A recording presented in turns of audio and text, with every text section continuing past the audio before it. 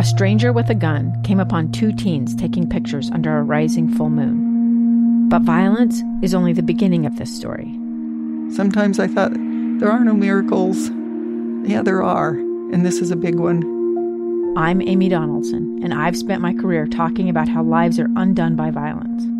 The Letter is a podcast about how lives are remade. Follow The Letter at theletterpodcast.com or wherever you get your podcasts.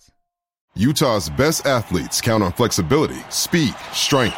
And the Jazz pick up their 22nd assist. So they count on University of Utah Health. Real Salt Lake puts this game away. And so can you. Leading doctors, a world-class environment, award-winning innovation, care to be great. 14 unanswered by the Utes. University of Utah Health, caring for Utah's best and yours. Schedule your appointment now at uofuhealth.org/care to be great. 4 losses in a row. It goes right through his arms, off his midsection to the turf. A drop ball.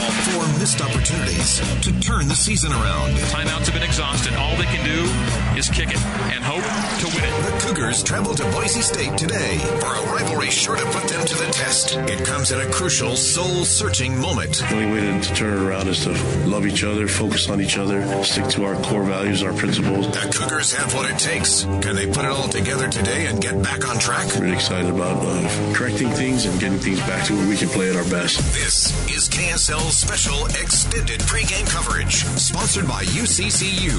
Our hosts are Mitch Harper and Matt Baimonte on Utah's legacy home of the Cougars, KSL News Radio. What's up, Cougar fans? Welcome into extended pregame coverage. It's BYU and Boise State, and UCCU has a 15-month savings certificate with an APY of 4%. UCCU, love where you bank. Glad to have them on board for extended pregame coverage. And Mitch, glad to have you live from Boise, Idaho. It's going to be a fun day, Matt. BYU and the Broncos. It's a rivalry day, and I do consider this a rivalry. BYU and Boise State means a lot to BYU, and it means a lot to these people up here in Idaho, in the Gem State. So I'm looking forward to a fun game today. 5 o'clock kick here on KSL News Radio. It's BYU and Boise State. Last time scheduled on the blue turf. We'll get to a lot of conversation about BYU and the Broncos. You're going to hear from BYU defensive end Tyler Batty, offensive lineman Blake Freeland and Connor Pay, and hard-hitting safety Micah Harper. So jam-packed show as we get you ready for BYU and Boise State. But we do want to start things off with some big news in the Big 12, BYU's future home, a media rights deal, and that's where we start things off in the leadoff. The leadoff. A look at the stories making headlines right now. It's time for the leadoff on Cougar Sports Saturday.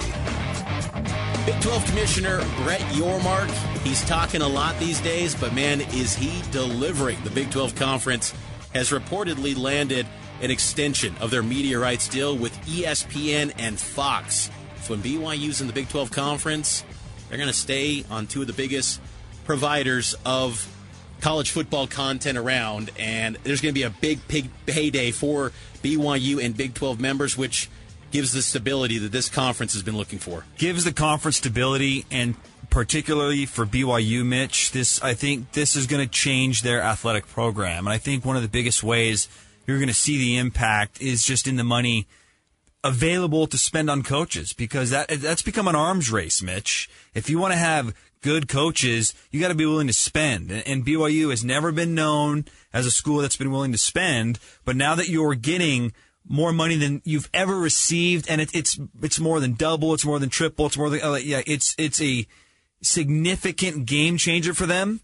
And I think it's going to change the way they operate in a good way. It's going to make them competitive especially with teams in the Big 12, but even more so, competitive with teams out west. So this is great, and Brett Yormark is killing it. I cannot think of a better first couple months for a new commissioner. He increases the revenue for the team staying when a lot of people thought it would get, sliced in half because it didn't have Texas or Oklahoma. It increases. I mean, BYU is just in a great spot. Never mind the losing streak, the 4-game losing streak. Put that aside. The future is brighter than it's ever been. Here's the details that were first reported by the Sports Business Journal regarding this Big 12 media rights extension. It begins in 2025, 2026. that's the first year Texas and Oklahoma will officially be members of the SEC. So this is the deal for the new Big 12, the next iteration of the conference. It's a 6-year extension worth $2.2 billion, which is $380 million annually, and it'll be split among the 12 teams, which equals $31.5 million per year in just TV money. And then you factor in the potential college football playoff money, NCAA tournament units. We're talking about BYU and Big 12 members potentially landing $50 million per year in revenue.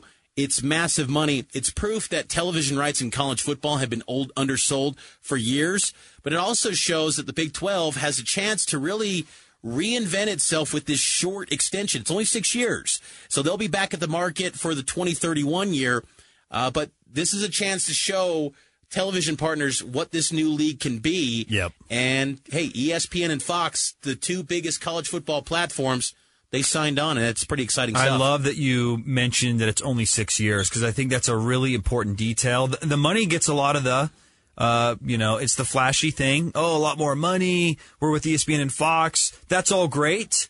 But I think what's also great is that it's 6 years, because if with the new college football playoff expansion, if you have a great 4 or 5 years in this new deal, you could be worth even more. And college football will probably be worth even more at that point anyways with the college football playoff. And then you're not locked into a deal where you're a bargain for ESPN and Fox for a long period of time. 6 years is not a long time.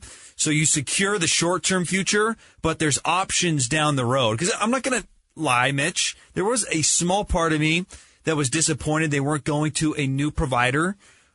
But I think that I prefer this for the short term, which is stability with networks that are name brand in sports, Fox and ESPN. And Brett Yormark has been, pushing that he doesn't only want television partners. He wants them to truly be a partner, is in the sense of featuring Big 12 games in marquee television spots. One of the knocks coming in to these negotiations about the Big 12 was, well, they don't get ratings. Well, it's hard to get ratings when you're always on FS1 or you're on FS2, which BYU will be on today against Boise State on television.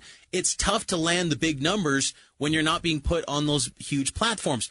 See, the ESPNs of the world, they don't have the Big 10 going forward. So ESPN, they got the SEC, they got the Big 12, and potentially the Pac-12 too. But there's a chance where we could see, Big 12 games maybe in a featured spot right after College Game Day at 10 a.m. We could see some late night games. We could see some 5 p.m. on Fox. There's a lot of opportunities from a scheduling window, and these teams could be highlighted in their stories. As Brett Yormark has consistently said, we want to be additive. We want to be contemporary, Matt. The Big 12 wants to be young and hip and cool.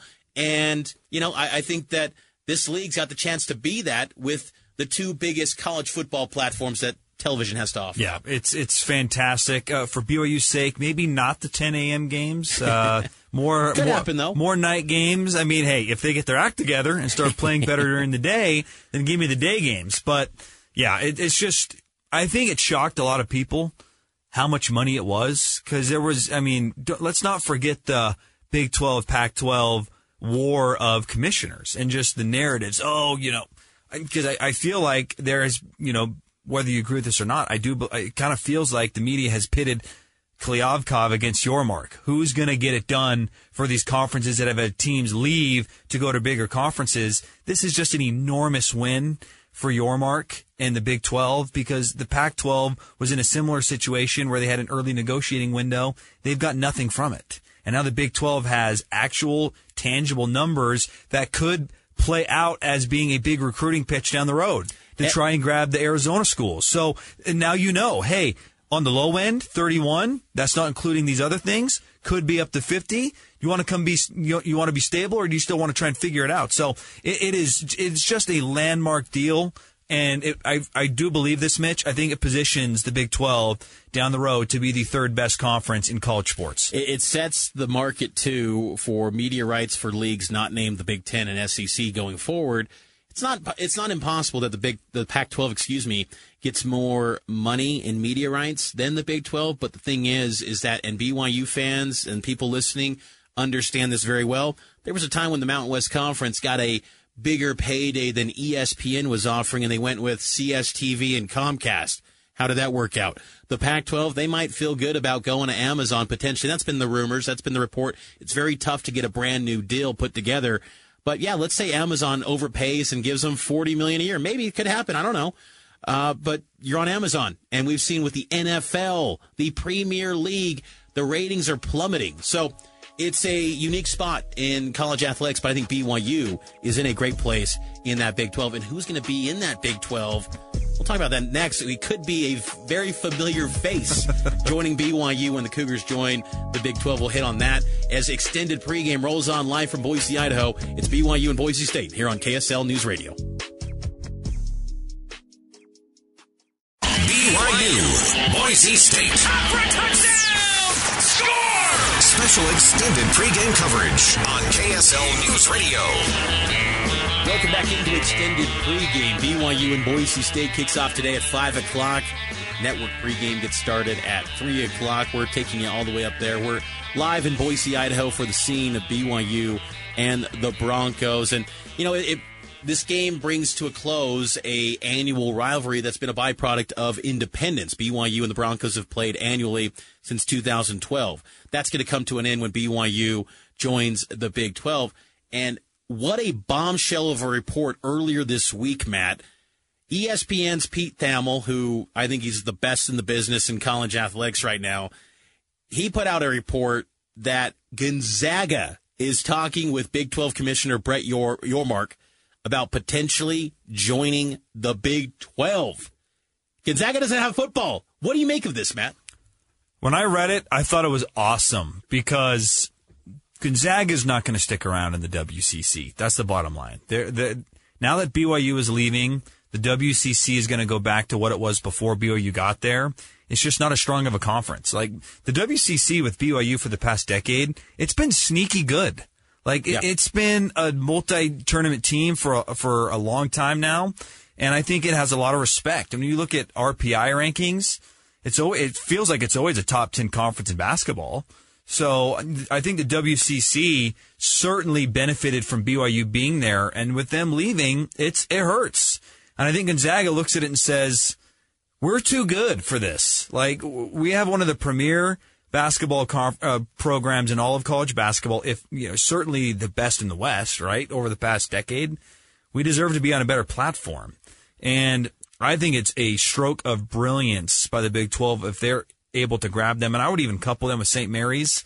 Here's the only catch, though, is they can't receive as much money as all the other teams. And I don't think I'm really interested in having them be full members either. From a basketball-only perspective, I think it is a slam dunk. Not only because it widens the gap between the Big 12 and everyone else, it also eliminates the Pac-12 from grabbing them and strengthening their conference. So I think it's a win on a lot of sides. I really like it. Not as full members, but I definitely want to see Gonzaga join in hoops. And because I'm with you, I don't want to see them as full members. Honestly, it's a non-starter for me. I love the idea, the concept, and I love how aggressive Yormark is being in putting this narrative out there, because it was subtly noted by Thamel that Gonzaga has also engaged in talks with the Big East and Pac-12. But the talks with the Big 12 are the ones that make the headline. So Yormark and the Big 12 team, they're doing their jobs to make it look like they are beating Pac-12 in anything when it comes to talks and the narrative. The narrative around the Big 12 is much better than the Pac-12. But to me, I just think that it's a non-starter because I don't want them in the rest of the sports. And honestly, if you want to go up in the Pacific Northwest, which I'm not worried about geography, people that are like, what about the equestrian team having to go up from Morgantown to Spokane? I don't care about that. This is major college athletics. A ton of money is at stake. Yeah, when you're raking in $50 million, it doesn't matter where you travel. And if you want to be a student athlete that wants to play regionally and doesn't want to deal with travel, go play in the Big Sky. Go play in the Sun Belt. Mountain West. No one's asking you to play in the biggest conferences in college athletics. If you want to be regional and not go on planes, well, then go in the Big Sky. That's what you can do. Yep. But no one's choosing that. I think, though, I don't want to see the leftover 8, if you will. I don't know if that's the right term to call them. I don't know how they would feel with this type of move. It's Gonzaga, though. That's the thing. Gonzaga is huge. Is Gonzaga going to be a thing after Mark Few? Is Gonzaga's facilities and arena, does that up to par with Big 12 standards? And also, too, if you want to go up there in the Pacific Northwest, like I was saying, Why not go get Washington State and Oregon State? Because, one, you directly undercut the Pac-12 membership and take them to 8. You're in that part of the country. Then it maybe makes more logistical sense to go get Gonzaga. Why not go get the 2 Pac-12 teams that have been told you're just going to end up in the Mountain West when Oregon and Washington eventually go to the Big Ten? Why not go get them? Because they are probably chomping at the bit for stability, because they've been the ones that have been told you're left for nothing, and they bring football to the table, and your too. partners don't give a rip about you. Wazoo and Washington and Oregon, they want to leave you behind. I mean, that's not a glamorous look. Like, I think everyone would love to see Arizona State. That's what I would like to see. But why not go get Wazoo, Oregon State? You dip into the Pacific Northwest, you get in that 4th time zone that Yormark wants to do, and they bring football, and then maybe it makes a little more sense to go get Gonzaga. But the thing about the Zags, too, when we talked earlier about in the first segment about total payouts, the Zags are a walking payout when it comes to NCAA tournament units. Like, I don't care if they got in the Big 12, they would still go to the dance, and they would still be a second weekend team. And those NCAA tournament units, they cash out big. And it could be bigger if we see the tournament expand to 80 or 90 teams.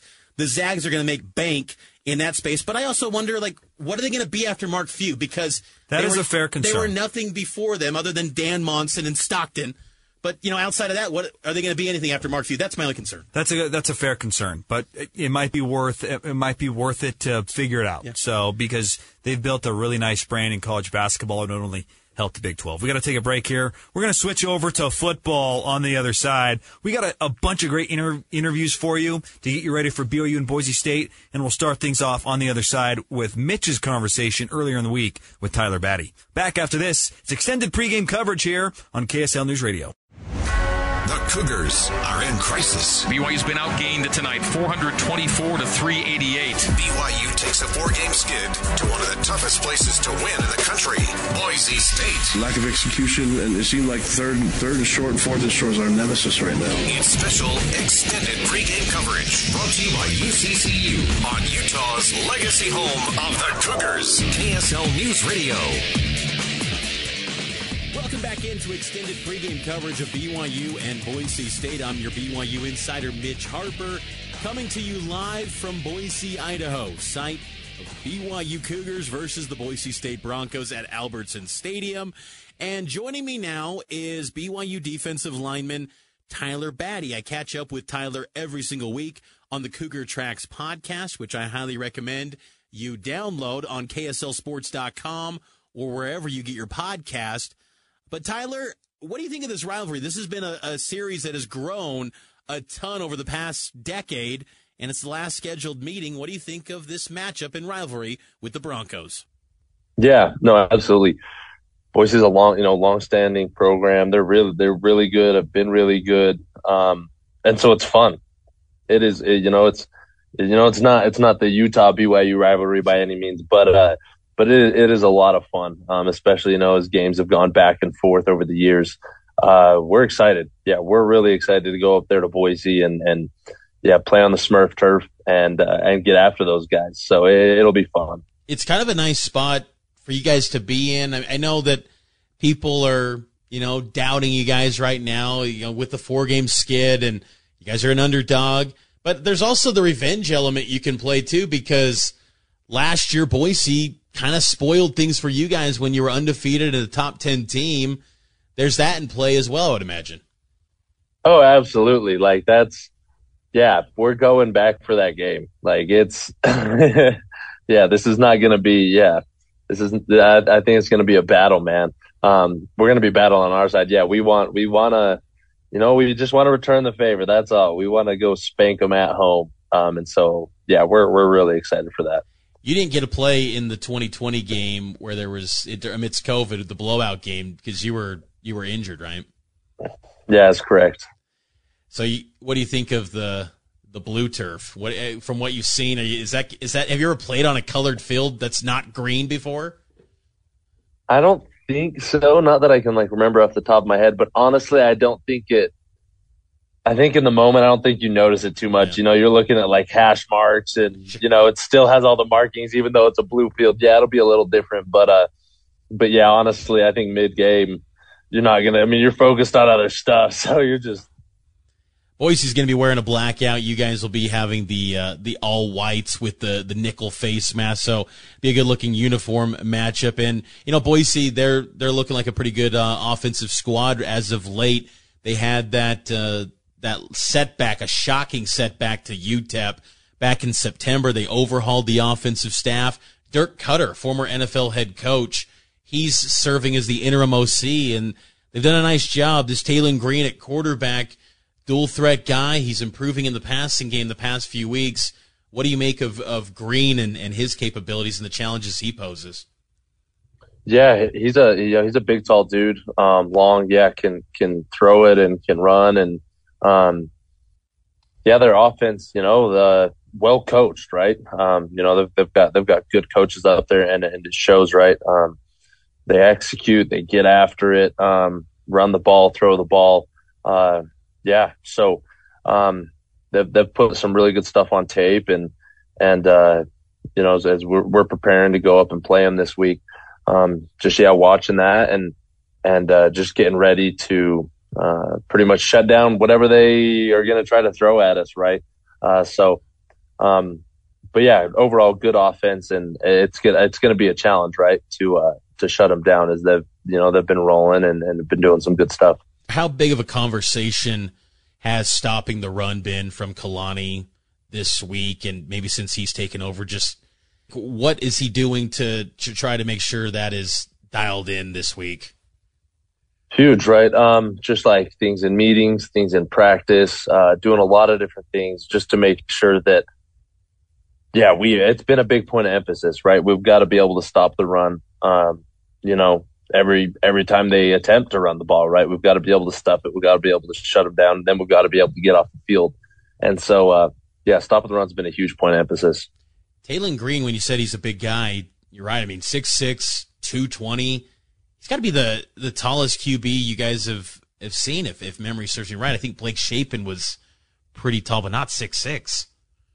Yeah, no, he is. Yeah, he's the tallest guy we've played against this year. So, he can, he can see, has better vision. Yeah, he's a bigger body to bring down. KJ Jefferson was pretty big too, but he was like 6'3". Taylen Green will be an interesting challenge. I'm curious too, Tyler. I always find these spots interesting in the schedule, because we've seen this year that BYU has played well against teams where there's some recent history against. Baylor, Utah State, teams that you've had some familiarity with. You look at, again, not making excuses or anything for you guys, but it's how big of a help or benefit is it preparing and know how you have some just personal experience knowing how physical they play at the line of scrimmage compared to a team you just never have faced before? Like, how much does that help when preparing for a game? It does help, right? Any type of familiarity is really useful when getting ready, right? Just having a general idea of, how their programs ran, or, how they like to work their offense or defensive scheme is useful. Yeah, is super useful. And so, and again, it also gives you, a little bit more history, a little bit more beef, if you will, in between teams. And so, they're always interesting and they're always fun. Does it feel like Cutter has come in and it's like a completely different offense than what they were doing before with Hank Bachmeier? It's honestly, it's pretty similar, right? You put on the tape and you see a lot of zone, right? They run a ton of just zone and 3-step and they move the quarterback around and make sure, he's clean to get balls off. And so, honestly, it's nothing really crazy. It's really, if you will, pretty vanilla football, right? We'll see if they have any tricks up their sleeves for us come Saturday. But overall, it's pretty simple. One thing about this series over the past decade is turnovers have played a huge role in this series. It seems like in both teams this year, both defenses, only 9 takeaways this year. But it seems like whenever these two face off, the turnovers seem to fly at a higher clip. Do you feel like the defense is in a place where you guys could be a little more opportunistic potentially in this week? Yeah, takeaways are a big part, and we got to get more. That's another piece to the puzzle. And so I think guys, like I said, are hungry, and they're going to be looking for those opportunities. They've been doing so in practice, and they're going to be doing so in the game. So yeah, hopefully we end up with a couple. BYU and Boise kicks off at 5:00 on FS2 and here on KSL News Radio. Before we close, Tyler, I wanted to talk to you too about a little bit of the culture of the BYU football team. It's interesting to me. I feel like, and I'm not going to sit here and lecture people on how to be fans. I don't think you are either. I mean, it's you can fan how you want, but for some reason, the love and learn messaging from Kalani has gone under fire from pockets of people on message boards and social media. And look, it's fine, whatever. But the culture in that BYU football program, as a guy that's a leader, as a guy that is seeing the highs, seeing some of the tough times right now, is that culture still as strong as ever? And do you feel like it can, as Kalani has said, really be the foundation to lead BYU out of these tough times right now? Yeah, absolutely. Right. Nothing comes easy. Nothing comes without a little bit of perseverance, right? And so we just trust our process. That's what it comes down to. Is things just like we talked about before, just haven't necessarily gone the way we had hoped or wanted or envisioned them to go. And whatever, like at the end of the day, it is what it is. We got to just keep going forward. And the thing you can't do is start questioning everything and throw it all out the window. It's no, this has worked in years past. It's going to work for years to come. It's just trusting the process, doubling down, reinvesting, and honestly just kind of weathering through and until we, get back on track where we're supposed to be. There's not much more to do than that. So yeah, it's definitely, it's just trusting the process. You can't throw it all out the window, at a moment's notice just because, something was off or, even after a slide like this. It's just, you just got to trust it. Is the love for Kalani as strong as ever? Because I know that, Kalani was a big piece of your recruitment and for you personally, just the team, it still feels like it. I'm curious just to get your thoughts on just the willingness from the team to really rally and get behind Kalani. Yeah, absolutely. Absolutely. I think you talk to any guy here at BYU and Kalani is going to have a massive role in why they're here. And so, again, he has our backs. We have his back. Right. That is the culture, right? That is the culture here. And so, I'm not worried about, how things are gonna pan out. I know the type of dudes that we have here and the type of coaches. And so it's just going to take a little bit of time and figuring some stuff out and some work and we'll get things back on track. Absolutely. One thing I've always said, Tyler, is that, BYU football, they can have some tough moments, but they don't have the tough times for long. They always bounce back in unexpected spots too. And, underdog, blue turf. Hey, why not play a spoiler and get a big win? This could be a win that really gets things back on track and turns the fortunes of the season. I know that the possibility of 7-5 wouldn't be what you guys envisioned, but considering the circumstances right now, if you could get a win on the blue, that'd be quite the win for the program. Always appreciate you joining me, Tyler. Appreciate the great insight as always to share this with Cougar Nation and spend so much time with me. And best of luck. Most importantly, stay healthy, and I'll see you up in Boise. Okay, sounds good, Mitch. Have a good one. There you go. That's BYU defensive end Tyler Batty as he gets ready to take on the Broncos for the third time in his BYU career. Taking a break. On the other side, we'll continue to break down BYU and Boise State here on Extended Pregame live from Idaho here on KSL News Radio. BYU, Boise State. Down the sideline, the 10, the 5, he's going in. Touchdown, Cougars! Special extended pregame coverage on KSL News Radio. Welcome back into extended pregame coverage for BYU versus Boise State. Kickoff coming up today at 5 o'clock. Extended pregame coverage is brought to you by UCCU. UCCU has 15-month savings certificates with APY of 4%. UCCU, love where you bank. This weather today, we're live here in Idaho. I'm up here near Albertson Stadium, and Matt, it feels like whenever we have these road games with BYU, there's always some inclement weather, some rain potentially in the forecast. It's a very cloudy day here in Idaho, and weather's going to factor into the conversation for this game. 70% chance of rain, a high of 47, so it's going to be a bit on the chilly side.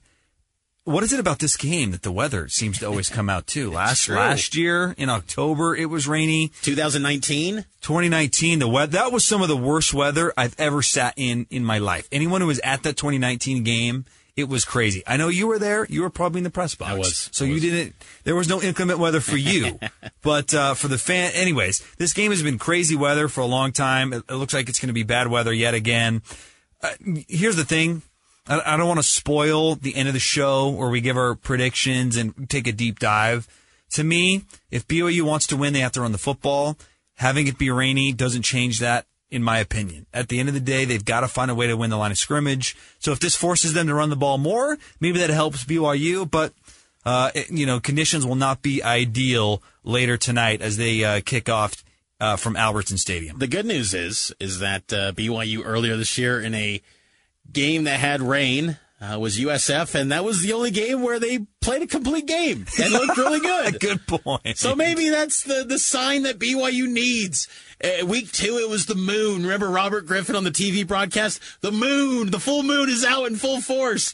Week 1, it's the rain. Maybe the rain can play a role and give BYU a spark. Heck, that's what we're turning to. Folks, can you believe it? BYU was this team that was a preseason top 25 team, and now we're like, yay, there's some trends of BYU playing well in rain. They'll take anything at this point. Yeah, they will. So, something to keep an eye on. But here's the thing, too. I remember before the USF game asking Aaron Roderick about, do you dunk balls in water, and what are you doing to be prepared? Look, Jaron Hall takes care of the football. Yeah. I'm not worried about the weather with the quarterback for BYU. It's whether they win or not, the rain and weather will not have an impact. Look, if I'm Boise State, they're the ones that probably should be more worried. They're the team that also has lost some bad games. They lost to UTEP. They played a weaker schedule. I mean, I don't think there's that big of a gap between BYU and Boise. And BYU has shown that they can pull off upsets against the Broncos. So we got to take a break, though. We're going to continue to break down this matchup in greater detail.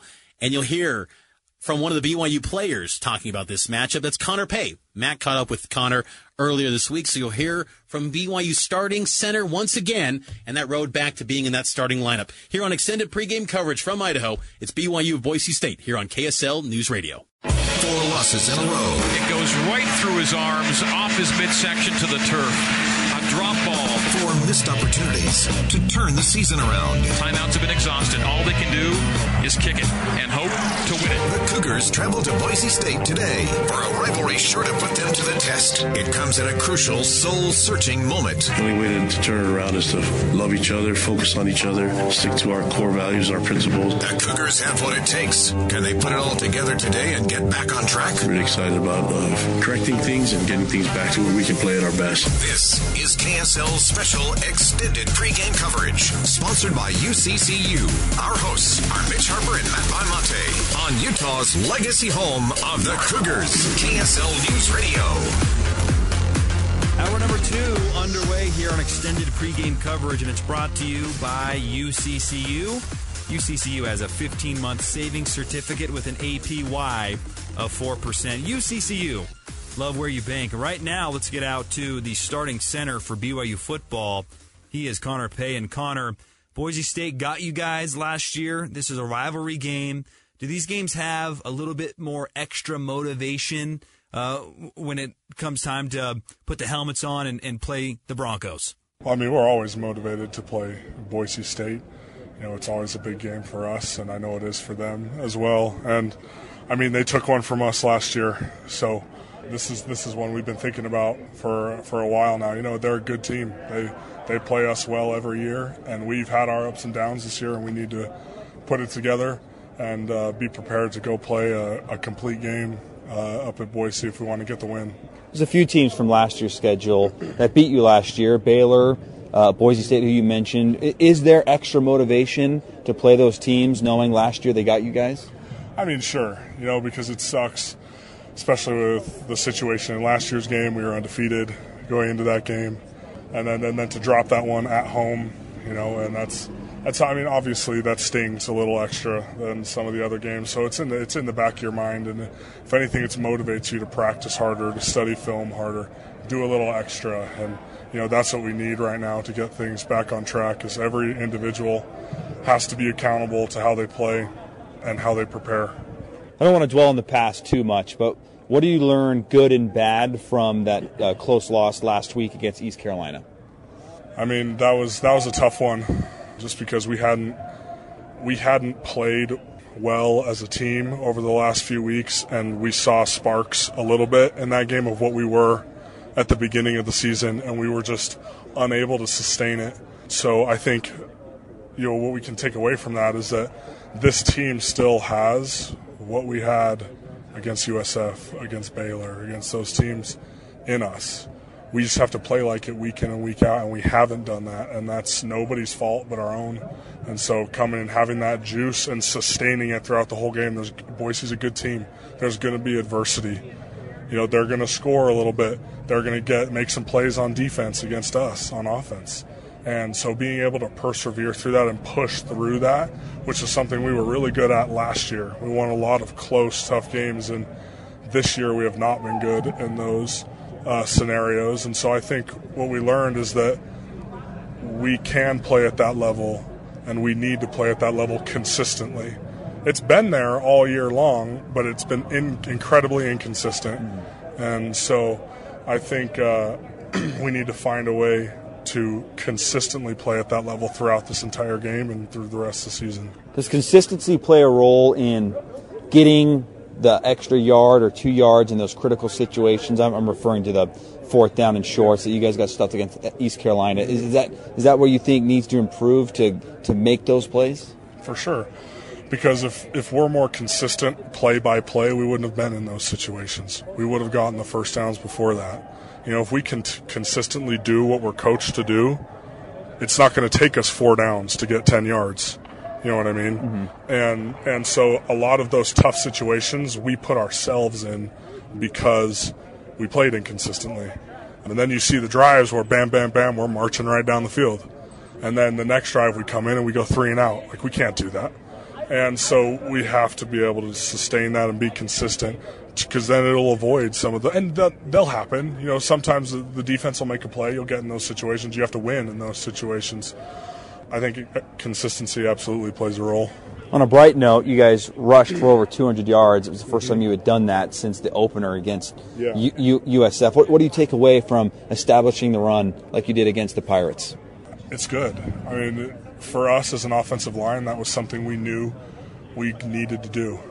Was something we've struggled with all year, is sustaining drives. So some of our drives have ended quickly.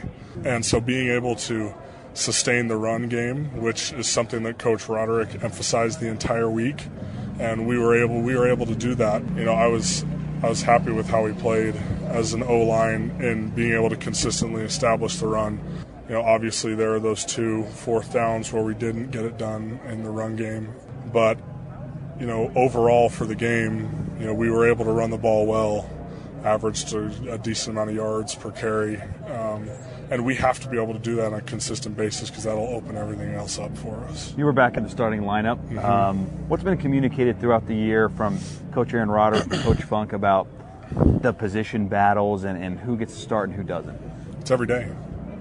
It was no secret going into this year that we had really 8 guys who had started games in the past and who could start. So the second you slip up, your spot's up for grabs. And that's been no secret really at any position the whole year. Everyone's had their moments. And for me, I did not play well against Notre Dame, and they decided to make a change because of that. It's nobody's fault but my own. And so being able to work back from that and then to be able to play well against ECU, it teaches you a little bit. It's kind of an unfortunate way to have to learn that lesson, but to just 100% every single play. Don't think too much. Don't overdo your job. Just do your job and just get it done. And that is something I think I got away from midway through the year. I was kind of worried about a lot of other things, and it cost us in some situations. But it was good to be able to get back into the lineup and to perform well and to help the team. So a few more moments here with Connor Pay on extended pregame coverage. You talked about consistency and maintaining that spark that you saw from the beginning of the season. What particular aspects of the game will be critical for you guys to get a win on the blue turf? Got to be able to run the football. Have to be able to run the football. They're one of the best rush defenses in the country. Overall, they're one of the best defenses in the country. So for it, we just need to be able to sustain drives, keep the ball moving, and score every time we get in the red zone. Touchdowns in the red zone. We don't want to settle for field goals. We want to score touchdowns. And so I think being able to establish a run will open things up for Jaron, and the receivers will give A-Rod more freedom in his play calls. And so I think for us as an offensive line, that's our number one goal, is to establish the run and obviously protect the quarterback. Connor, thanks for the time. Good luck at Boise State, and we'll see you around. Thank you. There you go, Connor Pay. Great stuff from BYU's starting center, who was back in the starting lineup last week against East Carolina. It's presumed after playing well against the Pirates, he'll be starting again against the Broncos. Got to take a break on the other side. Let's get into an injury report. Who is out? Who is in? We'll get you the latest on what we know about BYU football as they get ready to play Boise State. You can hear that game at 5 p.m. right here on KSL News Radio. BYU, Boise State. Handoff middle. First down. Touchdown. Special extended pregame coverage on KSL News Radio. Welcome back in to extended pregame coverage. It's another BYU football game day, game number 10. Hard to believe. Where did the year go? It's flown by, Matt, and some fans would probably say, thank you. Have it fly by quicker because of the struggles. BYU's on a 4-game losing streak. But then there's others like you always appreciate a football game day, even when they're struggling, because, when May rolls around, and if my wife's listening right now and I'm at a family vacation at some lake, I'll be like, you know what? I like those college football game days. I can't wait till the fall. But hey, it does go by fast. That's for sure. And it's a big game because if you win this, you're bowl eligible. It is. And I always think back to the days of Mark Lyons when he would just almost cry on the mic. Like, football season's almost over, Greg. It's a great day for my boy. A few more days. It's a great day for a football game. We love you, Mark Lyons. Love you, Mark Lyons. Sorry to get off on a tangent here, but one of my great moments in broadcasting. I'm a KSL intern with Greg Wrubell. I get invited to a fall scrimmage at the stadium, exclusive to a few select people. That's cool. The BYU broadcast group being one of them. And I sat next to Greg and Mark, and I was, charting plays and just hearing them talk football. It was fun. Like, Mark Lyons is a really cool, good dude. So that was, anyways, us imitating Mark Lyons in a poor fashion is because we love Mark Lyons. He was part of my podcast, The Century of Cougar Football, which I highly recommend you listening to it. Shameless plug there.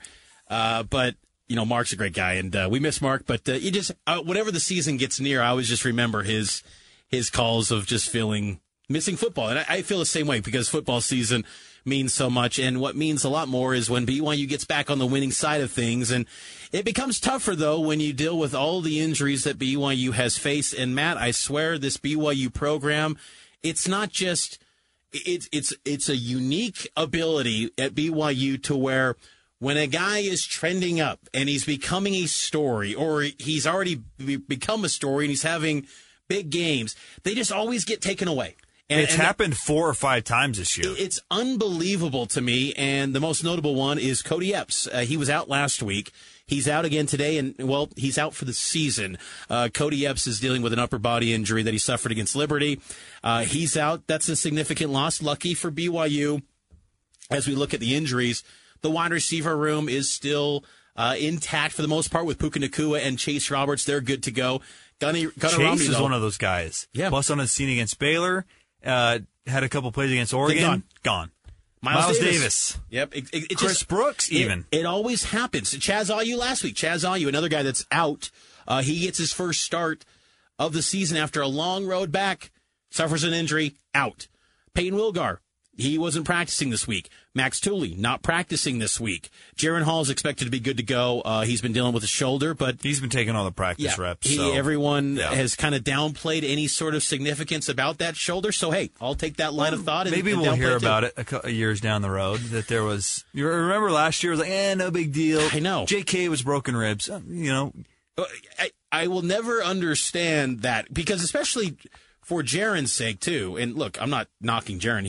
He's a heck of a quarterback, and that guy's going to be in the NFL next year if he moves on, which I think many of us expect him to do. But, it's okay to say that maybe the shoulder's hurting. It's bothering you. No one's going to knock him. I think, in fact, there would be a little bit more leniency to understanding some of these performances, because last week against East Carolina, it doesn't all just fall on the defense. It was the offense, too. Yeah, but it wasn't him. Jaron Hall was great against East Carolina. He was. I mean, he's a top 16 candidate for the Davey O'Brien, for heaven's sake. So that got whittled down, and he's a part of the mix. I mean, but, the point here is there's a lot of guys that are going to be out. There's some guys that are going to be questionable. I think the big one that we're wondering about is Gunnar Romney. No inclination this week on which way they're going to go. I think it's safe to say it's a game time decision. Chris Brooks, a less so game time decision. I would expect doubtful. I would expect him to be out. Doubtful to me is code for out now. Yeah. I feel like we need to translate the definitions on the game time decision. Unlikely. Yeah. Doubtful. Out. Out for multiple weeks. That's a great point. That's a fantastic way to put it, honestly. I hope we get to a point where the Big 12 and Brett Yormark, they become additive once again and just say, we're getting standardized availability reports. I look forward to that day, because it can be a real headache trying to monitor all of this. But, hey, that's part of the game in college football today. Is, again, BYU gets ready to take on Boise State here in Idaho at Albertson Stadium on the blue turf for the final time, at least scheduled time, between BYU and Boise State. Kickoffs at 5 o'clock. We'll continue to break it down here on Extended Pregame, live from Idaho here on KSL News Radio. The Cougars are in crisis. BYU's been outgained tonight, 424 to 388. BYU takes a 4-game skid to one of the toughest places to win in the country, Boise State. Lack of execution, and it seemed like third and short and fourth and short is our nemesis right now. It's special extended pregame coverage brought to you by UCCU on Utah's legacy home of the Cougars, KSL News Radio. You know the show. You know what time it is. The Cougar Sports Saturday Top 5. Mitch and Matt clash in a weekly battle of BYU sports knowledge. The Cougar Sports Saturday Top 5. Yeah, this is the Top 5. We've been doing this for several years. If you're a longtime listener, this may be your favorite segment of the program. Dallin, our producer here, puts together a list, me and Mitch, with no material, no computers, no cell phones, just off the cuff. We kind of go back and forth and see who can be the winner of the top 5. And after all this time, we both have 54 wins apiece. So this one is pivotal, Mitch. And let's bring in our producer, Dallin. Dallin, how's it going, man? It's going good, yeah. Do you have an announcement for the fans, too? Well, yeah, I was going to say, this is a good timing that we're doing the top 5, because you guys are tied, and this is going to be my last time doing the top 5 on Cougar Sports Saturday. I'm out. I'm headed. I'll be full-time with the KSL Sports Zone and the promotions on there, so I'm very excited about that. Obviously going to miss doing the top 5 here, so we got to get a winner so we can walk away knowing who had the all-time lead, tied at 54 heading into this week. And I thought it fitting to end these top 5s here with a basketball list, because we are headed into basketball season. You're right. Right? Just had the exhibition game against Ottawa this week. And listen, I think the freshmen are going to be big this year. Youth is big for this BYU basketball team. And so big freshman seasons. We're going to look at the most points scored in a freshman season, BYU basketball history. That's the top 5 today. Most points scored as a freshman for BYU basketball, they got a lot of guys. Dallin Hall, Richie Saunders, Tanner Toolson. Someone's going to have to step up and contribute. Perhaps somebody could find themselves on this list. So that's what we got in store today.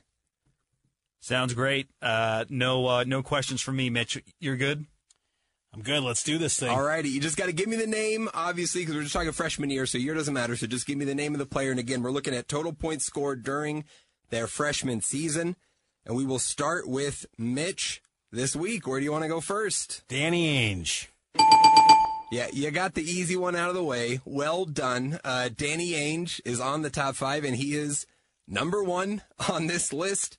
He averaged 21.1 points per game as a freshman, 632 points scored that season. That was the 1977-1978 season. And, Danny Ainge went on to be one of the best, if not the best, BYU basketball player we'd seen. So. And he just listened to this segment and said, Mitch, as a byproduct for you picking me first, I am going to unload you for an asset. I'm going to trade you and ship you off because you should not be playing that well right out of the gate. So Danny has traded me too. So along with this being your last day, apparently if it's up to Danny Ainge, he's going to trade me as well. A protected first-round pick for Mitch, and that's pretty good value for Mitch Harper. So cash considerations as well.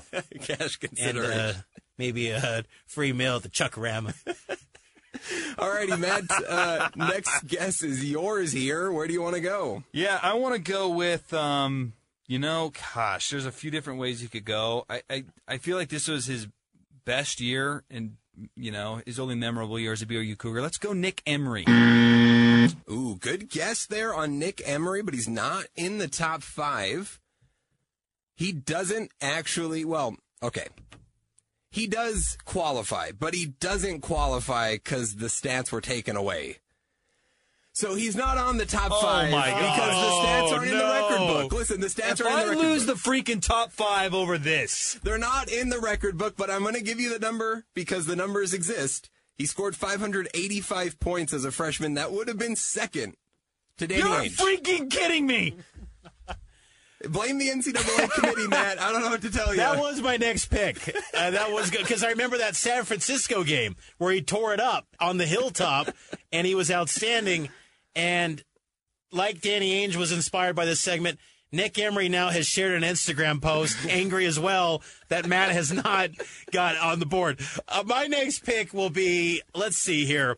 I am going to go with my guy. Shout out Mark Bigelow.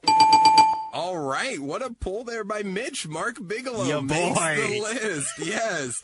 1998-1999 season, Mark Bigelow averaged 15 points per game, 419 total points. It's good for 4th, but that points per game total is actually good for 2nd among BYU freshmen, just behind Danny Ainge. Total points 4th, though. Dude was nice, and back then we saw a BYU, Arizona, maybe a future Big 12 tilt in the Marriott Center. I think Bigelow, like one of those teammates, what was it, Bart Jepson, got knocked out by Eugene Edgerson. But yeah, Bigelow was nice, man. He was silky as a freshman. I really like that guy. I love it. I think we go back to Mitch here for a chance to sweep the top 5 and earn that pivotal 55th win. I don't think it's right because he didn't get the volume. I'll go with him, Jimmer Fredette. Yeah, no Jimmer on the top 5. In fact, he is not in the top 10. Yeah, because points. Murdoch played in front of him. Ben Murdoch, who you see on the commercials. Yeah, Jimmer was not did not play in front of him until that tournament game against Texas A&M. Yeah, there you go. Okay, Matt, the door is open for you. I need this badly. He only played 1 year here. Is it good enough? Sean Bradley. There we go. Oh. Matt on the board with Sean Bradley, 1990-1991 season, 14.8 points per game, 503 points total, 2nd on the list, Sean Bradley. Sean was the man. I wasn't sure if he had enough points, but obviously he did. Did you watch that special that he did on KSL about a month ago? Mitch, did you watch that? I did, yeah. That was, it was heartbreaking. But, man, it's just such a good dude. I saw him at the BYU Vegas game in the wheelchair. Again, it's sad to see him in that state, but he'll always be a BYU legend, and his story is remarkable. I don't think I fully understood just how incredible it was, where he came from, how he grew up, having the impact he did at BYU, and then going on to the pros. Sean Bradley's the man. Yeah, absolutely. All right. We are 2-1 in the top 5, and again, we're looking at the most points scored during their freshman season. Hey, wait a minute. BYU basketball. Oh, we back to me? We go back to Matt. I think here. I stole from you. He did, yeah. You did steal from Matt. So we're 2-1. I'm going to read the names we have so far. Danny Ainge, Sean Bradley, and Mark Bigelow. We're looking for 2 more names, most points scored during the freshman season. Are we looking for, please, I need this. Are we looking for Devin Durant? No Devin Durant. That is a tough one. He is 10th. He is 10th all time. 370 points scored in his freshman year, 1978, 1979, but he will not crack the top 5. I think I've got it. Eric Mika. No Eric Mika as wow. well. Another good guess. He is 9th on the list in the top 10, but not the top 5. Wow. Okay. Well, you've inspired me with a big man. I'll go from one big man to another big man. Trent Playstead. Oh, good guess, but that not on there as well. Playstead 8th. You guys are making your way up, though. This is the good news. We're going in the right direction, so eventually we'll get one. Another one of my guys, I went golfing with him before, and he saw my horrific golf swing. It was so bad. It was really terrible, and I apologize to this man for having to see it in person. McKelly Wesley. There we go. Yeah, boy. McKelly Wesley. Mitch wins it with the name I thought we were going to be waiting on for a while. Honestly, I thought this would be the one of those lingering, we're not going to get it. But not McKelly Wesley, my friend. That man brought BYU from the ground up and got him back to the NCAA tournament with the square shorts, the cougar on the backside, those nasty tan jerseys. But McKelly Wesley, he was a dog, and he was a good player at BYU, and I remember he had that sophomore slump a little bit, but heck of a career at BYU and navigated tough times and got BYU back to the NCAA tournament with Coach Cleve and Terrell Leday. That was and Trent Whiting, the husband to Amber Whiting. That was a great BYU team in 2001. And it was a Big 12 game in the NCAA tournament. BYU Cincinnati. I can just go off about this 2001 team like it was yesterday. I'm ready to go. Let's fire it up. Shout out McKelly Wesley. Yeah, it's awesome. 13.5 points per game that freshman season for McKelly Wesley. He's 5th on the top 5. The name we were missing, TJ Haas. Number 3. Wow, the recent one? Yes, number 3 all time. Jeez. 470 points, 13.8 points per game for him in 16-17. Nick Emery, we don't like your Instagram posts, but I'm with you that you got robbed. Your stat should be in the Hall of Fame, or it's not the Hall of Fame, just in the record book, and I should have gotten that. That would have changed the landscape of the game. I ticked! It's true when you think about like Nick Emery's sanctioned or the removed stats, it wouldn't even be an issue now in NIL. Yeah. It would just be framed as name, image, and likeness. He got wrongfully done, and him and Coach Rose, and I can see why he's upset. But yeah, I had to take that win. The Dallin Graf era comes to a close with me on top. What a comeback! I was, when I came to this show, and Dallin was the producer, and Matt was here, Cleon Wall, Alex Kira, they said, you have no chance. Matt is just a beast in that top 5. He takes it way too serious. And I then had my Tim Tebow speech and said, I will never let you down again. Where the battles will continue, Matt, but had to get this one. Congratulations, Mitch. We got to take a break here. We'll get back to football on the other side. Extended pregame coverage. Micah Harper, starting safety. We'll get his thoughts. BYU, Boise State. Time for a touchdown! Score! Special extended pregame coverage on KSL News Radio. Welcome back into extended pregame. BYU, Boise State. Joining me now is the hard-hitting safety, a man that shares basically the same name as me, minus one letter. He's Micah Harper. Anytime I tweet about this guy, people think I'm giving a humble brag to myself, but this man doesn't, he's not humble about anything. This guy is a big-time playmaker. It's Micah Harper joining us now on Extended Pregame. And Micah, how's it feel to, be in that starting lineup and a key contributor to this BYU football team? It feels great. Just hard work pays off. I'm just happy to be out there making plays for the Cougars. Has it been tough, though, to have like individual success amid some team struggles? Yeah, it is. You know, you always want to have credit when you're playing well, but at the end of the day, it is a team sport, and we need all 11 and on both sides of the ball to perform so that we can win the games. What's the vibe of the defense right now? Because last week you guys made the necessary plays to, get that win last week, but ultimately the team came up short. What's maybe the attitude? Was there kind of a some positive momentum for the defense coming out of that? I would say so. I think that the defense played pretty well last week. I feel like our goal every week is to get off the field on third downs. Make the offense score less points than our offense, and ultimately just get the ball back to the offense. Do you feel like you've kind of found your stride or your groove within this BYU program right now? Honestly, just playing strong safety, playing high on deep coverages, playing low in the box, playing man, just being able to play all parts or using all my skill sets on the field. I want to go back a little bit, Micah. Again, talking with Micah Harper here as we get ready for BYU and Boise State here on KSL. When you signed with BYU coming out of Basha High School in Arizona, I remember Kalani made comparisons to Dion Lake. I don't know, are you familiar at all with Dion? Yeah, they told me when they recruited me that I was projected to be like a swing defensive back, playing strong safety and corner week in, week out. And I bring that up because you've shown that versatility because your first year in 2020, you started 8 games, I believe, at cornerback, and now you're having success at safety. It's that versatility seems to be a strength of yours. Yeah, I mean, I feel like I'm just a complete football player. Played football my entire life. Played quarterback, receiver, safety, linebacker, corner.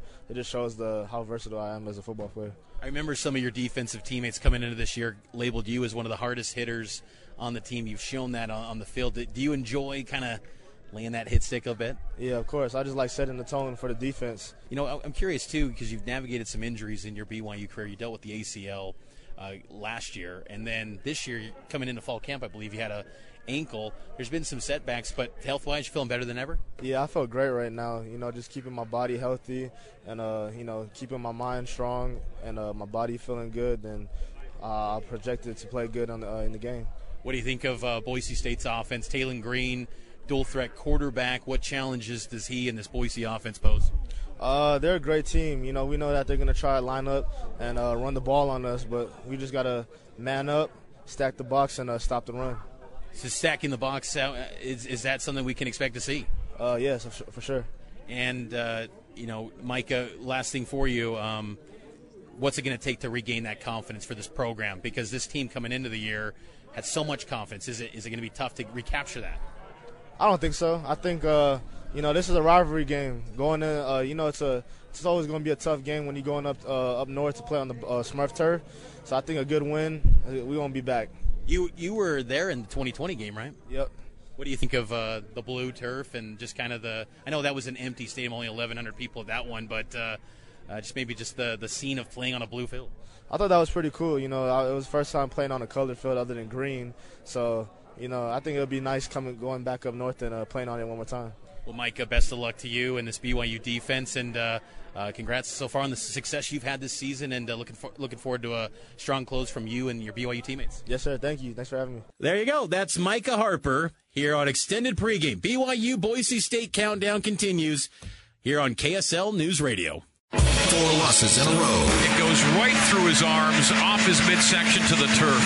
A drop ball. 4 missed opportunities to turn the season around. Timeouts have been exhausted. All they can do is kick it and hope to win it. The Cougars travel to Boise State today for a rivalry sure to put them to the test. It comes at a crucial, soul-searching moment. The only way to turn it around is to love each other, focus on each other, stick to our core values, our principles. The Cougars have what it takes. Can they put it all together today and get back on track? Really excited about correcting things and getting things back to where we can play at our best. This is KSL's special extended pregame coverage, sponsored by UCCU. Our hosts are Mitch Harper and Matt Bonmate on Utah's legacy home of the Cougars, KSL News Radio. Welcome back into extended pregame coverage of BYU and Boise State. Live from Boise, Idaho, as the Cougars get ready to take on the Broncos. Kickoff is at 5 o'clock. It's a big game for BYU. It's a big game for Boise. It's a rivalry game. The last scheduled meeting between these two programs before the Cougars go off to the Big 12 Conference. And I'm your BYU insider, Mitch Harper, joined as always by my co-host, Matt Baiamonte. And we host Cougar Sports Saturday every week from noon to 3 here on KSL News Radio. And today's extended pregame coverage is brought to you by UCCU. UCCU has 15-month savings certificates with APY of 4%. UCCU, love where you bank. We love banking with UCCU. I'm sure Jaren Hall loves having our next guest blocking and protecting his blind side. That's left tackle Blake Freeland. Freeland's one of the top offensive linemen in college football out west, and he's a guy that has the potential to be an NFL draft pick next season. Blake, welcome on into the show. And on this game day, BYU and Boise State, what's kind of the mood or the morale around this team heading into today's rivalry matchup? It's another week to bring good energy. Like you said, we're in a losing streak right now, but nothing changed. We gotta keep coming and competing every day, and I think we have something to prove as a team. Something did change, though, last week, and the ground attack got going at a high clip with Lopini Katoa. What was maybe some of the big differences when you evaluated the film last week that caused so much success for you guys on the ground? We run the ball well, and I think Coach A-Rod's down for whatever's working, and he let us run the rock a little bit, and I think it was good for the team to get some yards running the ball. The offensive line wanted to make it a point to show you guys can be that great run blocking team that many expect you guys coming in to be. 100%. I think we've just been waiting for an opportunity to bust out some big runs and just grind it a little bit, and just got to take advantage of every time we get the ball. What do you like about run blocking, you personally? It's just a good opportunity to displace the man in front of you. Just opens up a lot of things. There's something about moving someone against their will that's always exciting. Talking with Blake Freeland here on KSL News Radio, getting ready for BYU and Boise State. Pass blocking, this offensive line has done a really nice job protecting for Jaren Hall. Is Coach Funk and A-Rod, have they felt pretty good about where you guys are at as far as pass blocking goes? There's always things we can get better at. I think we've done an okay job, but there's always things we can improve on, and you just got to keep number 3 clean. That's the goal every week, and we can always do better. Does that can you, for our listeners out there, what is something that maybe you guys feel like you can improve on in the pass blocking department? Just sustaining blocks longer. If Jaren needs to hold the ball for 5-6 seconds, we got to block for 5-6 seconds. Yeah, just little things like that. Jaren, speaking of him, he took off and ran a little bit last week. Was that kind of a new wrinkle that was maybe unexpected? We always knew he could scoot. It was exciting. It was exciting for him to get moving a little bit. But if that's in the game plan, whatever week it is, it's good to see him running around. He really is an incredible athlete. I know that Coach A-Rod has said that they want to keep him upright at all costs, how important he is. But he did show that athleticism last week. For you, Blake, how have you felt like maybe your personal individual play? I know it's all about the team, but just assess maybe how you feel like you're playing right now as we head into the final quarter of the season. I think I'm playing all right. I think I have a lot of things to grow and improve on, just like every week. I make mistakes like everybody, and I'm always just trying to improve the game and improve how we can execute as a unit. You're a humble guy, Blake. How would you but like your talent is just massive. What's maybe your role in this program? And I bring this up because Kalani has brought up, it's fight or flight. Want to see leaders emerge during this adversity. What's maybe been your role as a guy that's one of the best players on the field for this BYU program? I think being here for 4 years now, it's important for me to just show an example of what I think we should do right, what I think is correct. Being a leader in that way, I'm not too much of a vocal guy, but I'll bring the juice every once in a while. But I think just being an example out there and pushing others to be better, just like I am myself. Who are some of those vocal guys on the offensive side, if you don't mind sharing? Puka always brings the juice. Jaren's he's not overly loud like a lot of guys, like some guys are, but he's when he speaks, it's good stuff, and he gets people going the right way. How much does it help to go up against a team that you've seen last year? With BYU and Independence, you guys face so many different teams from coast to coast, but you guys have had success against squads that you faced last season, USF, Utah State, Baylor. How much does that help in preparation, knowing what you're lining up against? I mean, we could watch the tape from last year. I mean, I feel like we played these guys 1,000 times. Like, I feel like I'm always up against Boise State. It's good. I mean, you can see how they got you last year, how you did well last year. I mean, it's always a different game coming into every season, but it's just good to see the last year's tape. It's wild to think of your first start was against Boise in 2019, and to where you're at now. Like, do you almost kind of go, "Wow, I'm a completely different guy now"? Oh, 100%. I don't even know. I don't even know what to compare myself to my first year, especially against Boise State, my first game. But I think it's a 9-day difference.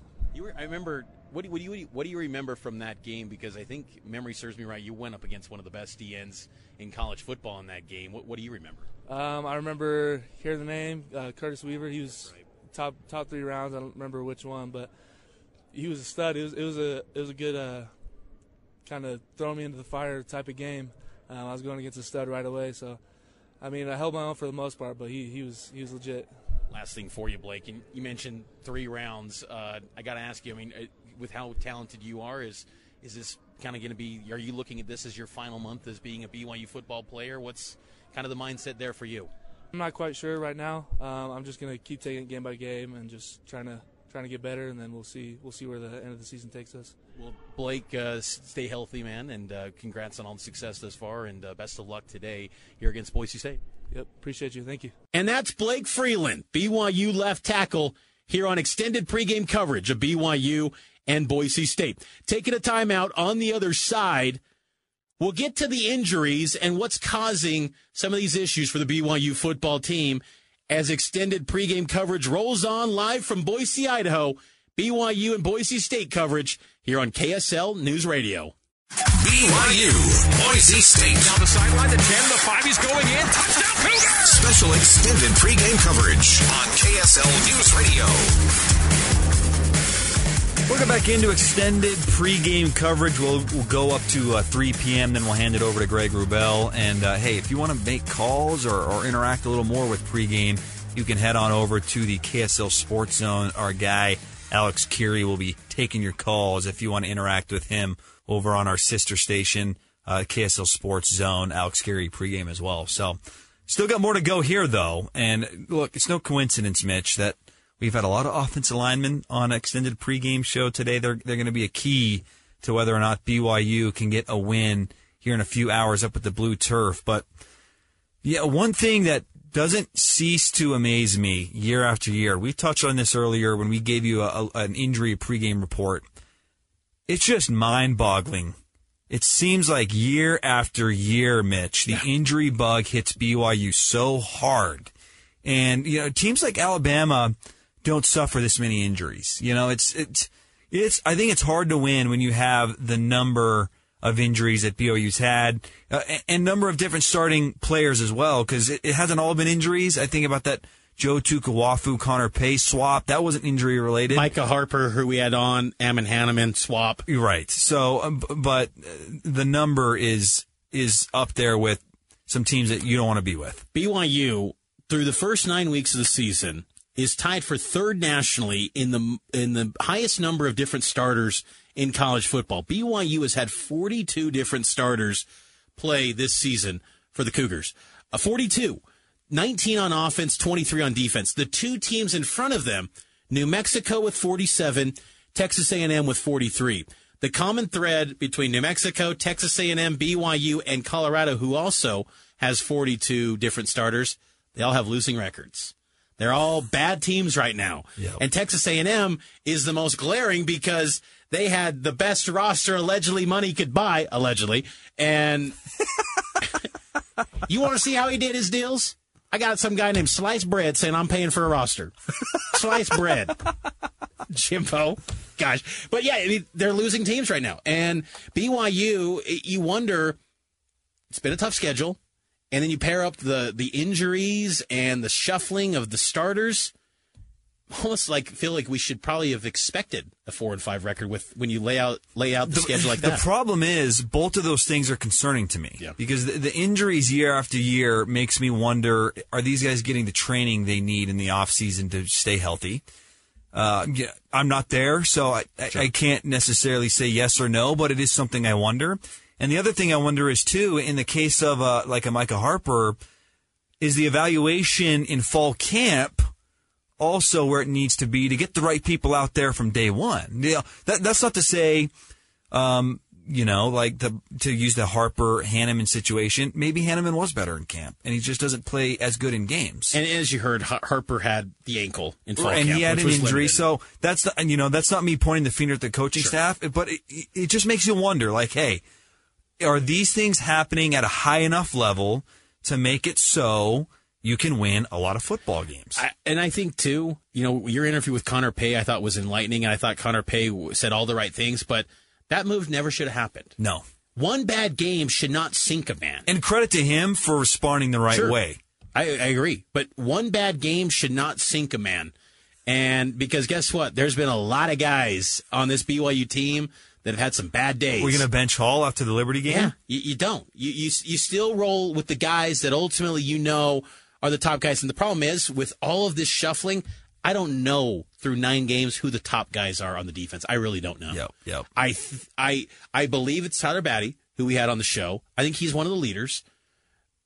But, Caleb Hayes, I think he's struggled. So. He's had moments. He's looked good in some. But I just don't know who the best players are on the defense. I don't. I really don't. And offense, I know. Jaron Hall, Puka Nacua. Isaac Rex, Blake Freeland. But, Blake Freeland for sure. But, I think that this consistent shuffling of things has caused some of the problems with the defense. And definitely a little bit, too, on the offense. I think at times with the offense, because they're not immune to blame through this stretch, I think sometimes Aaron Roderick has tried to overthink things, to throw an element, a wrinkle at these opposing teams that they haven't seen on film. And look, if it works, great, and he's anointed as a genius and whatnot. Aaron Roderick's done a great job with reviving BYU's quarterback factory.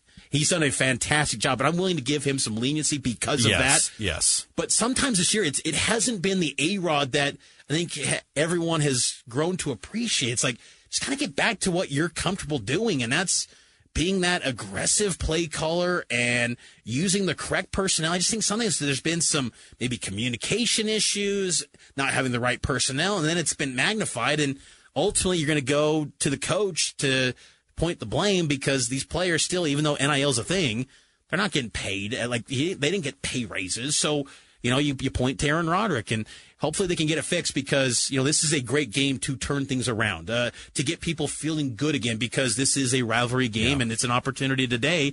You just hope that everyone can stay healthy because it is turf. It's going to be some rainy weather because it feels like any time a BYU player this season gets some momentum behind them, they're going down with an injury. It's like, gosh, you just stay healthy at all costs. And please. The thing that I just really struggle with to understand, injuries are part of the game, right? You can't avoid all injuries. However, why is it that some of the bigger programs in college football don't seemingly have these devastating injuries to the tune of 30 to 40 people going down? So, it's a very interesting thing to think about, and they got to find a way to fix it. Well, and before we get to a break, Matt, I think, again, when I'm talking about Kalani needs to, from top to bottom, this whole organization has to be, you got to find ways to improve everything for the Big 12. From the coaching staff to the support staff, the strength and conditioning, everything.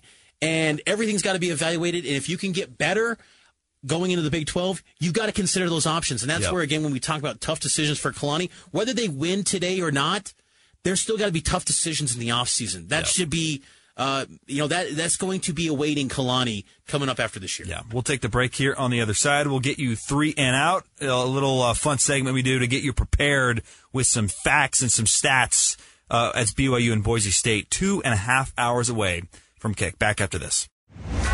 The Cougars are in crisis. BYU's been outgained tonight, 424 to 388. BYU takes a 4-game skid to one of the toughest places to win in the country, Boise State. Lack of execution, and it seemed like third and short and fourth and short is our nemesis right now. It's special extended pregame coverage brought to you by UCCU on Utah's legacy home of the Cougars, KSL News Radio.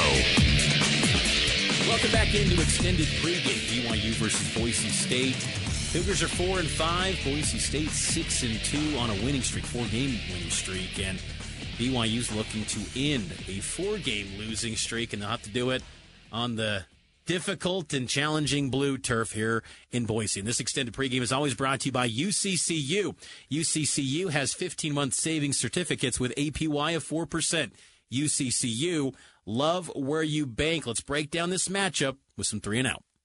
3 and out. A quick hit look at BYU's next opponent on the gridiron. It's 3 and out on Cougar Sports Saturday.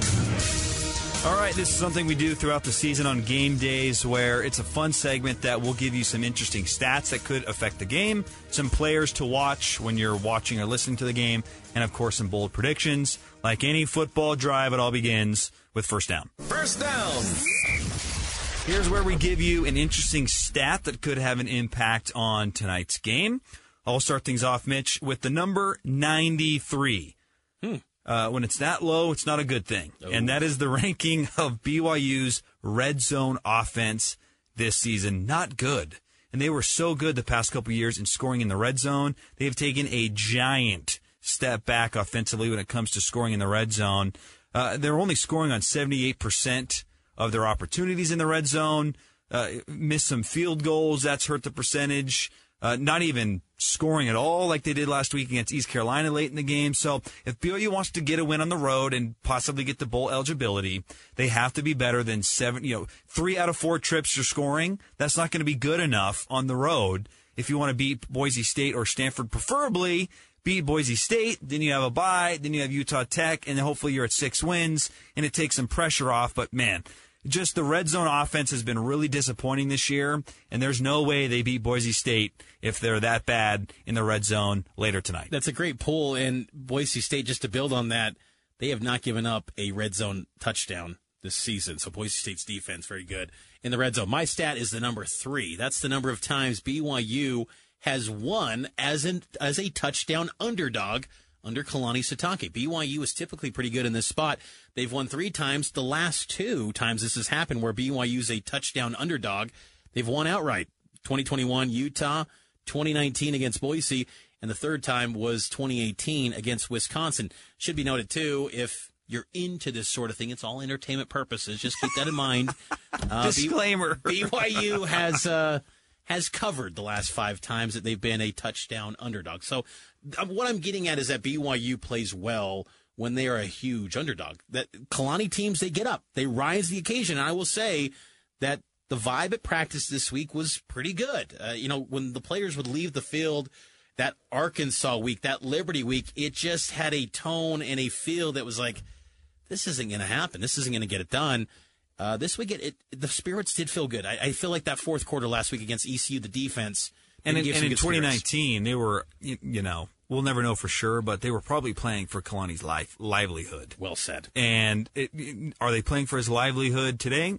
We don't know. Probably not. Yeah, no. But a chance to get to bowl eligibility, a little extra motivation, Boise State, that all bodes well. Yeah, it's a game where, you've procrastinated the whole semester if you're a student, and now you got to cram to get that last little bit in to get ready for the finals. Second down.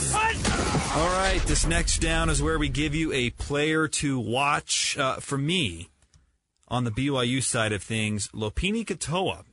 Give that guy 20 carries again. Now, if that was Chris Brooks, I would say the same thing, but he's probably not available. So Lopini Katoa, I thought, was one of the bright spots against East Carolina. He got the ball a lot. He had a good yards per carry. He had a score. So Lopini Katoa, they have to run the football, and I think that he's been trending upwards. He's been playing good football, so keep an eye on Lopini. You heard Connor Pay earlier talk about they got her on the ball. Well, Lopini's going to be, I think, the go-to back. Miles Davis will be in there as well, but if you're going to play guys based on production and the way that they played previously, Lopini earned the job with Chris Brooks out against, with that performance against the Pirates. So keep an eye on Lopini. What about you, Mitch? My guy is Puka Nacua. Get him the ball at all costs. You know what? I don't typically want to see him at running back because he's gotten hurt in that spot in jet sweeps. But, hey, if you got to go to that well, too, just find Nacua at any time in this offense because he just makes big plays happen. And against Boise State, if they want to pull off this upset, they got to get the ball to their playmakers because last week in a key fourth down, fourth and 2 in the red zone. They didn't do that.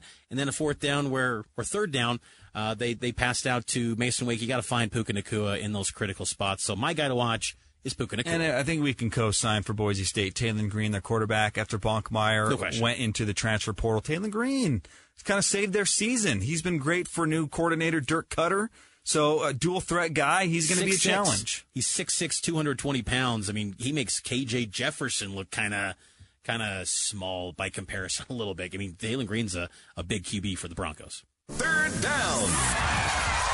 On this pivotal down in 3 and out, where BYU hasn't been as good as they need to be, but we're going to be. Are you going to get the stop, Matt? You going to get off the field? I'm getting off the field with this bold prediction, Let's get out of this segment. Quick, let's go. My bold prediction, Jaren Hall, a rushing touchdown. Ooh, I just think Jaren Hall, it was so nice to see him against ECU run the football. And they weren't all quarterback design runs. There were a few, but there were some, too, where a play broke. Just get the yards. I think this year there's maybe been a little too much. And I'm talking about passing play specifically, Mitch. The play breaks down, you get outside the box, and you're waiting. Oh, got to throw it away. Just go get 5 or 6 yards and get out of bounds. That's what we're looking for. We saw that against East Carolina. It added to the offense. It helped to the run game. I anticipate that will continue. And so a rushing TD for Jaren Hall. That was a bold prediction that was worthy of the old school. The song, yes. I'm moving my arms right now. Here in Boise. Dun, dun, dun, dun, dun, dun. Do they do that still? Yeah, they do. Growing up, that was my favorite. Oh, I that love would always that get one. me jacked. That one and the Lord of the Rings one, which made "You shall not pass." Here's my bold prediction. BYU doesn't play on the blue turf again for at least 15 years. Is that bold? I think it's pretty bold. At least, why would they? I think we're never going to see this thing. You know what? I'll make it even bolder. 20 years. How about that? 20 years. I like that. However, can I just say, I like this game. I do too. I would like. Here's a speaking bold. I want this game played more than BYU Utah State. Yeah, 100%. Because it hurts the quarterbacks in the Utah State series. Good point. Every quarterback gets hurt for that alone. Yes, play Boise. Even if you never win on this blue turf, play Boise because the quarterback might be upright That's still. such a good point. The season changed with the Utah State game. It did. It's not a coincidence that Jared takes that hit and then they offense haven't won unravels. since. Yeah. They're scoring since that game less. Their scoring points per game is 11 points less since the Utah State injury to Jaren Hall.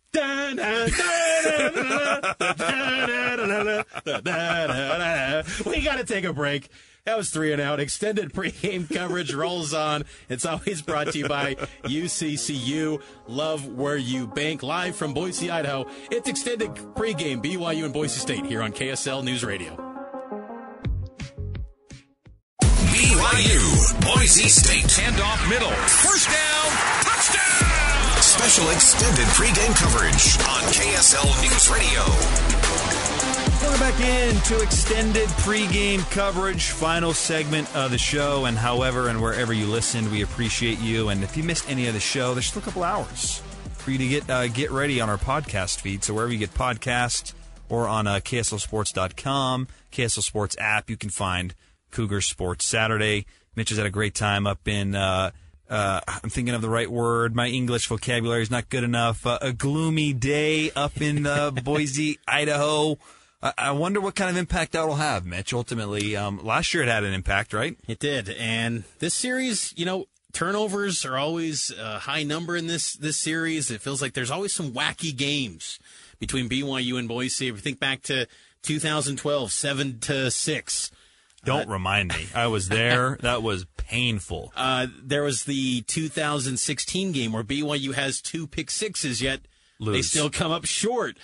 There's always been some crazy games. BYU in 2019 against an undefeated Bronco squad, and Baylor Romney, the third-string quarterback, pulls it off with rainy trick conditions. Plays to Matt Bushman. Yeah, served Boise a dose of their own medicine with the trick play to Matt Bushman. So this series has produced great games, and it's a bummer to see it go by the wayside.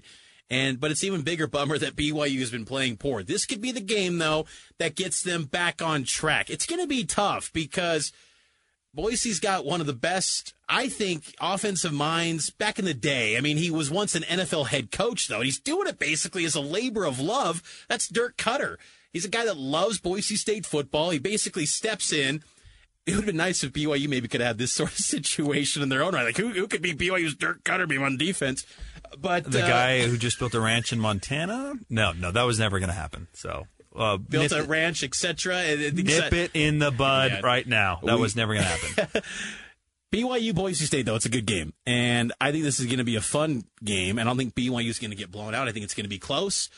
I will say, though, I'm going to go with the Broncos because this place is tough to win at. It is. And I'm going to go Boise State 28, BYU 23. And BYU, in that situation, we left with 2 weeks needing to win both in order to get to a bowl game. Matt, do you have a more positive outlook for this one for the Cougars? You know, that ECU loss was really painful. I think it stung for a lot of players, coaches, and fans.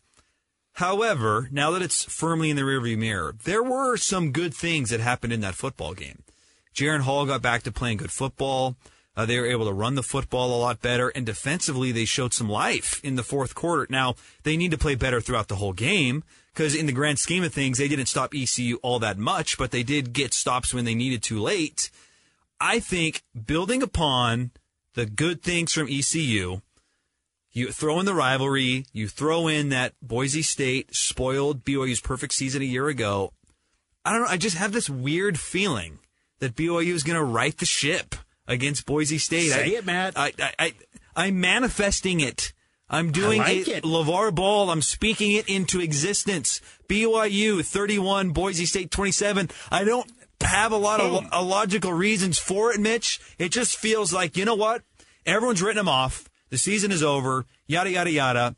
They win a football game. Like it's classic BYU. They have done that a lot in the Kalani era. But before the pandemic, they were like that 2019 game is a great example. The season is over. Kalani might be on the way out. Third-string quarterback. Oh, woe is us. We lost to USF. They win the football game and kind of save that season. This isn't going to save this season, but it is going to, help them get to bowl eligibility. So I'm feeling BYU, Mitch. I like that, Matt. And look, you've been on a heater. And you got to stay on that heater, You're man. Right. You've predicted the Liberty game right. You've predicted the ECU game right. Arkansas as well. That's right. I'm 3 in a row. Hey, I like it, Matt. You gave me some more confidence. Let's wrap this thing up. Appreciate all of you. Appreciate UCCU for sponsoring this extended pregame. Check out all the coverage on KSLSports.com, and we'll be back next week on the bye week from noon to 3 here on Cougar Sports Saturday. Extended pregame is a wrap here on KSL News Radio. Two friends taking pictures of the rising full moon on a summer night. Two teenage kids doing what teenage kids do. When a stranger with a gun and a death wish changed everything. It was violent, it was senseless, and I will never understand it, I will never accept it. I'm Amy Donaldson, and unfortunately, we're all too familiar with stories about how violence shatters lives. But what we rarely see is how they are rebuilt. In a new podcast, The Letter, we relive tragedy, but only so we can hear the rest of the story. The struggle to reclaim lives, the realities of grief, and the possibilities of forgiveness. I believe in miracles. Sometimes I thought, there are no miracles. Yeah, there are, and this is a big one. Follow The Letter at theletterpodcast.com or wherever you get your podcasts.